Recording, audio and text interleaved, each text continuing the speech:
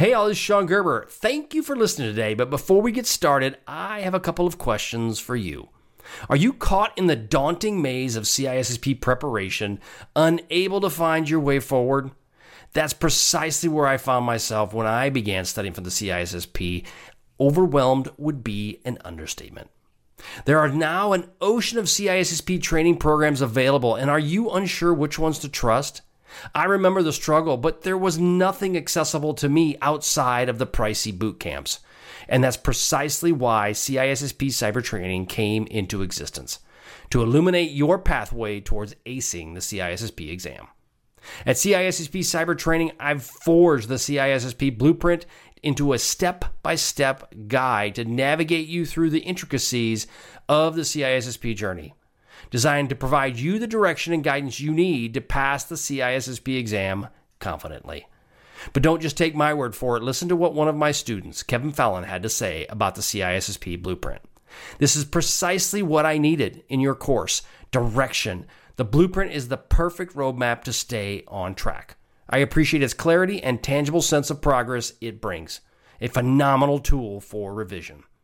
And then there was another from Christopher Wagstaff. Sean Gerber, your guidance was invaluable throughout the CISSP study and certification process. Thank you for breaking the monotony.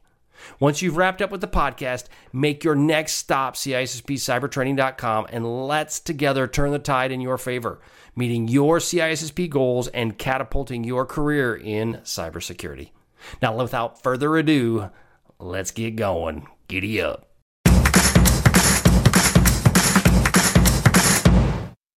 Welcome to the Reduce Cyber Risk Podcast, where we give you the tools you need to meet your regulatory requirements while helping keep the evil hacker horde at bay. Hi, my name is Sean Gerber, and I'm your host for this action-packed, informative podcast. Join me each week as I provide the information you need to best protect your business and reduce your company's cyber risk. All right, let's get going.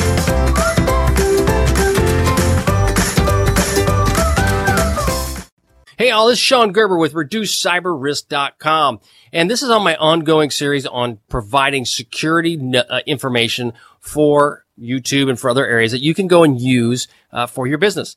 And this is about China and the draft cybersecurity regulations on China. Basically, in June of 27th of 2018, China's Ministry of Public Security, their MPS, released for public comment a draft of the regulations on cybersecurity multi-level protection scheme. Okay, so it's an MLPS, multi-level protection scheme. And what they've done basically is they have moved the situation up where they've gone from being you have two buckets. As it comes to the Chinese cyber law, there's two buckets. You have a network operator bucket and you have a CII bucket, which is your critical information or critical infrastructure information. What they work this way. You have your network operator bucket, which has a sense of regulations you have to follow, okay, things you have to do.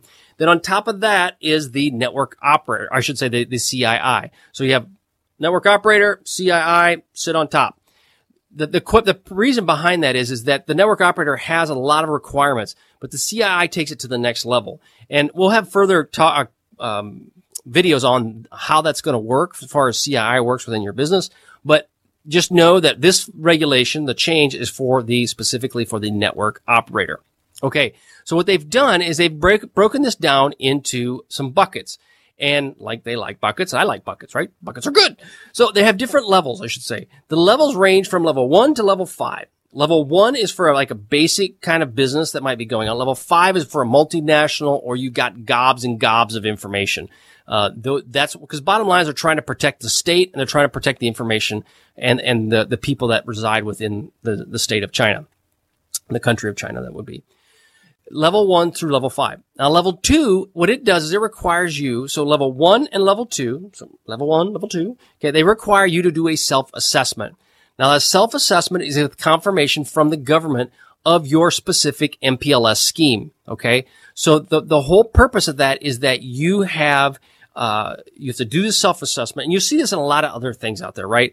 The FFIEC has them. PCI has self-assessments. There's all kinds of self-assessments for you to look at. Hey, where do you fit, right? Well, you have to do a self-assessment as well within China and their Chinese cyber law. Well, level 2 and below requires you to do this self-assessment and with confirmation from a government of your scheme. Okay. So if you say that you are a level 1, you have to get confirmation from the government to make sure that you are level 1. That's what they want you to do. So it is going to add another level of bureaucracy in there that it'll be interesting to see how it plays out, because I don't know how fast the response is going to be. Don't really know. Level 3 and above. So you got level 1, level 2. Okay. They got to have a self-assessment. Then you have level 3 and above to level 5, right? So level 3 to level 5. And the above are subject to enhanced security requirements. What does that mean? I have no idea. It'll be interesting to see what that might be, and I'll have to dig a little bit deeper in it. But it's just adding another level of risk or security on top of what you've already got as a network operator. Level 2 and above requires an expert review. So, okay, so now you got level 1 to level 2 is a security assessment. Level 2 and above requires a expert review. Okay, so this expert review, I don't know what that is. If there's somebody that is deemed the quote-unquote expert, they will then give you that review. Then level 3 and above. So now if you're a new company from level 3 and above, you must have the MPLS reviewed by an accredited entity of the Ministry of Public Security.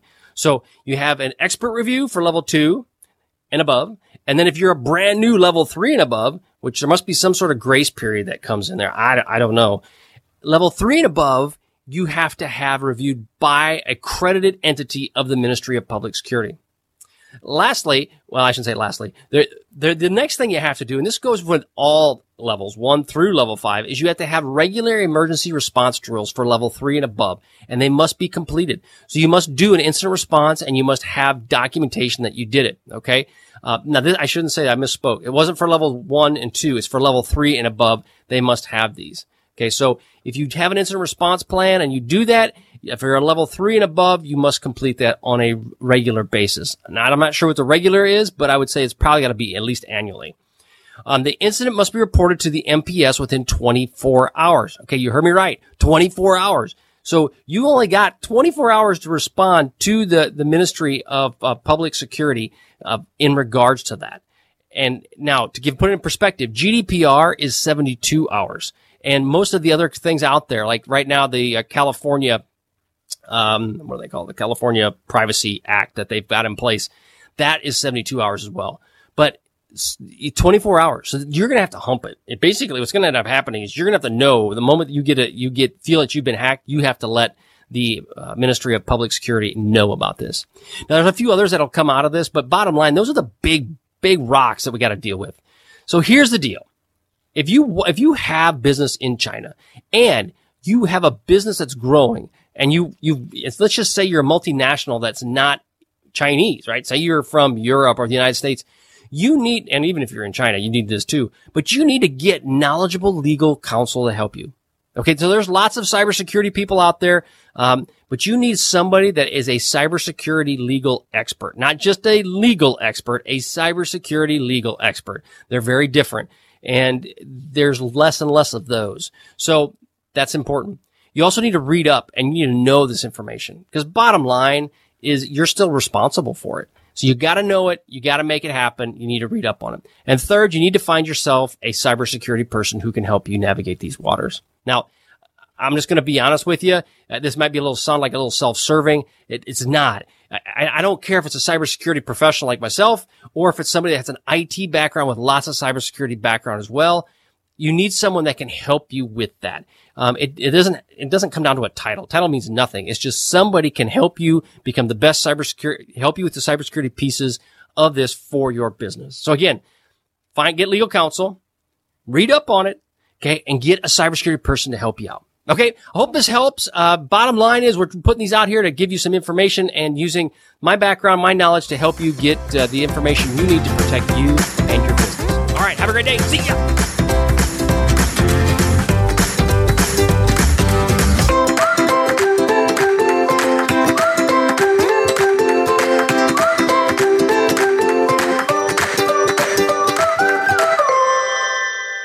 Thanks so much for listening today, as it was my pleasure to prep you for the CISSP exam. But are you interested in some free CISSP exam questions? Head on over to CISSPquestions.com and sign up to join my email list, and you will gain access to 30 free CISSP questions each and every month. That's a total of 360 questions just for signing up with CISSP Cyber Training. You will also gain access to other free resources, so just head on over to freeCISSPquestions.com or CISSPcybertraining.com and sign up today. All right, have a wonderful day, and we'll catch you on the flip side. See ya.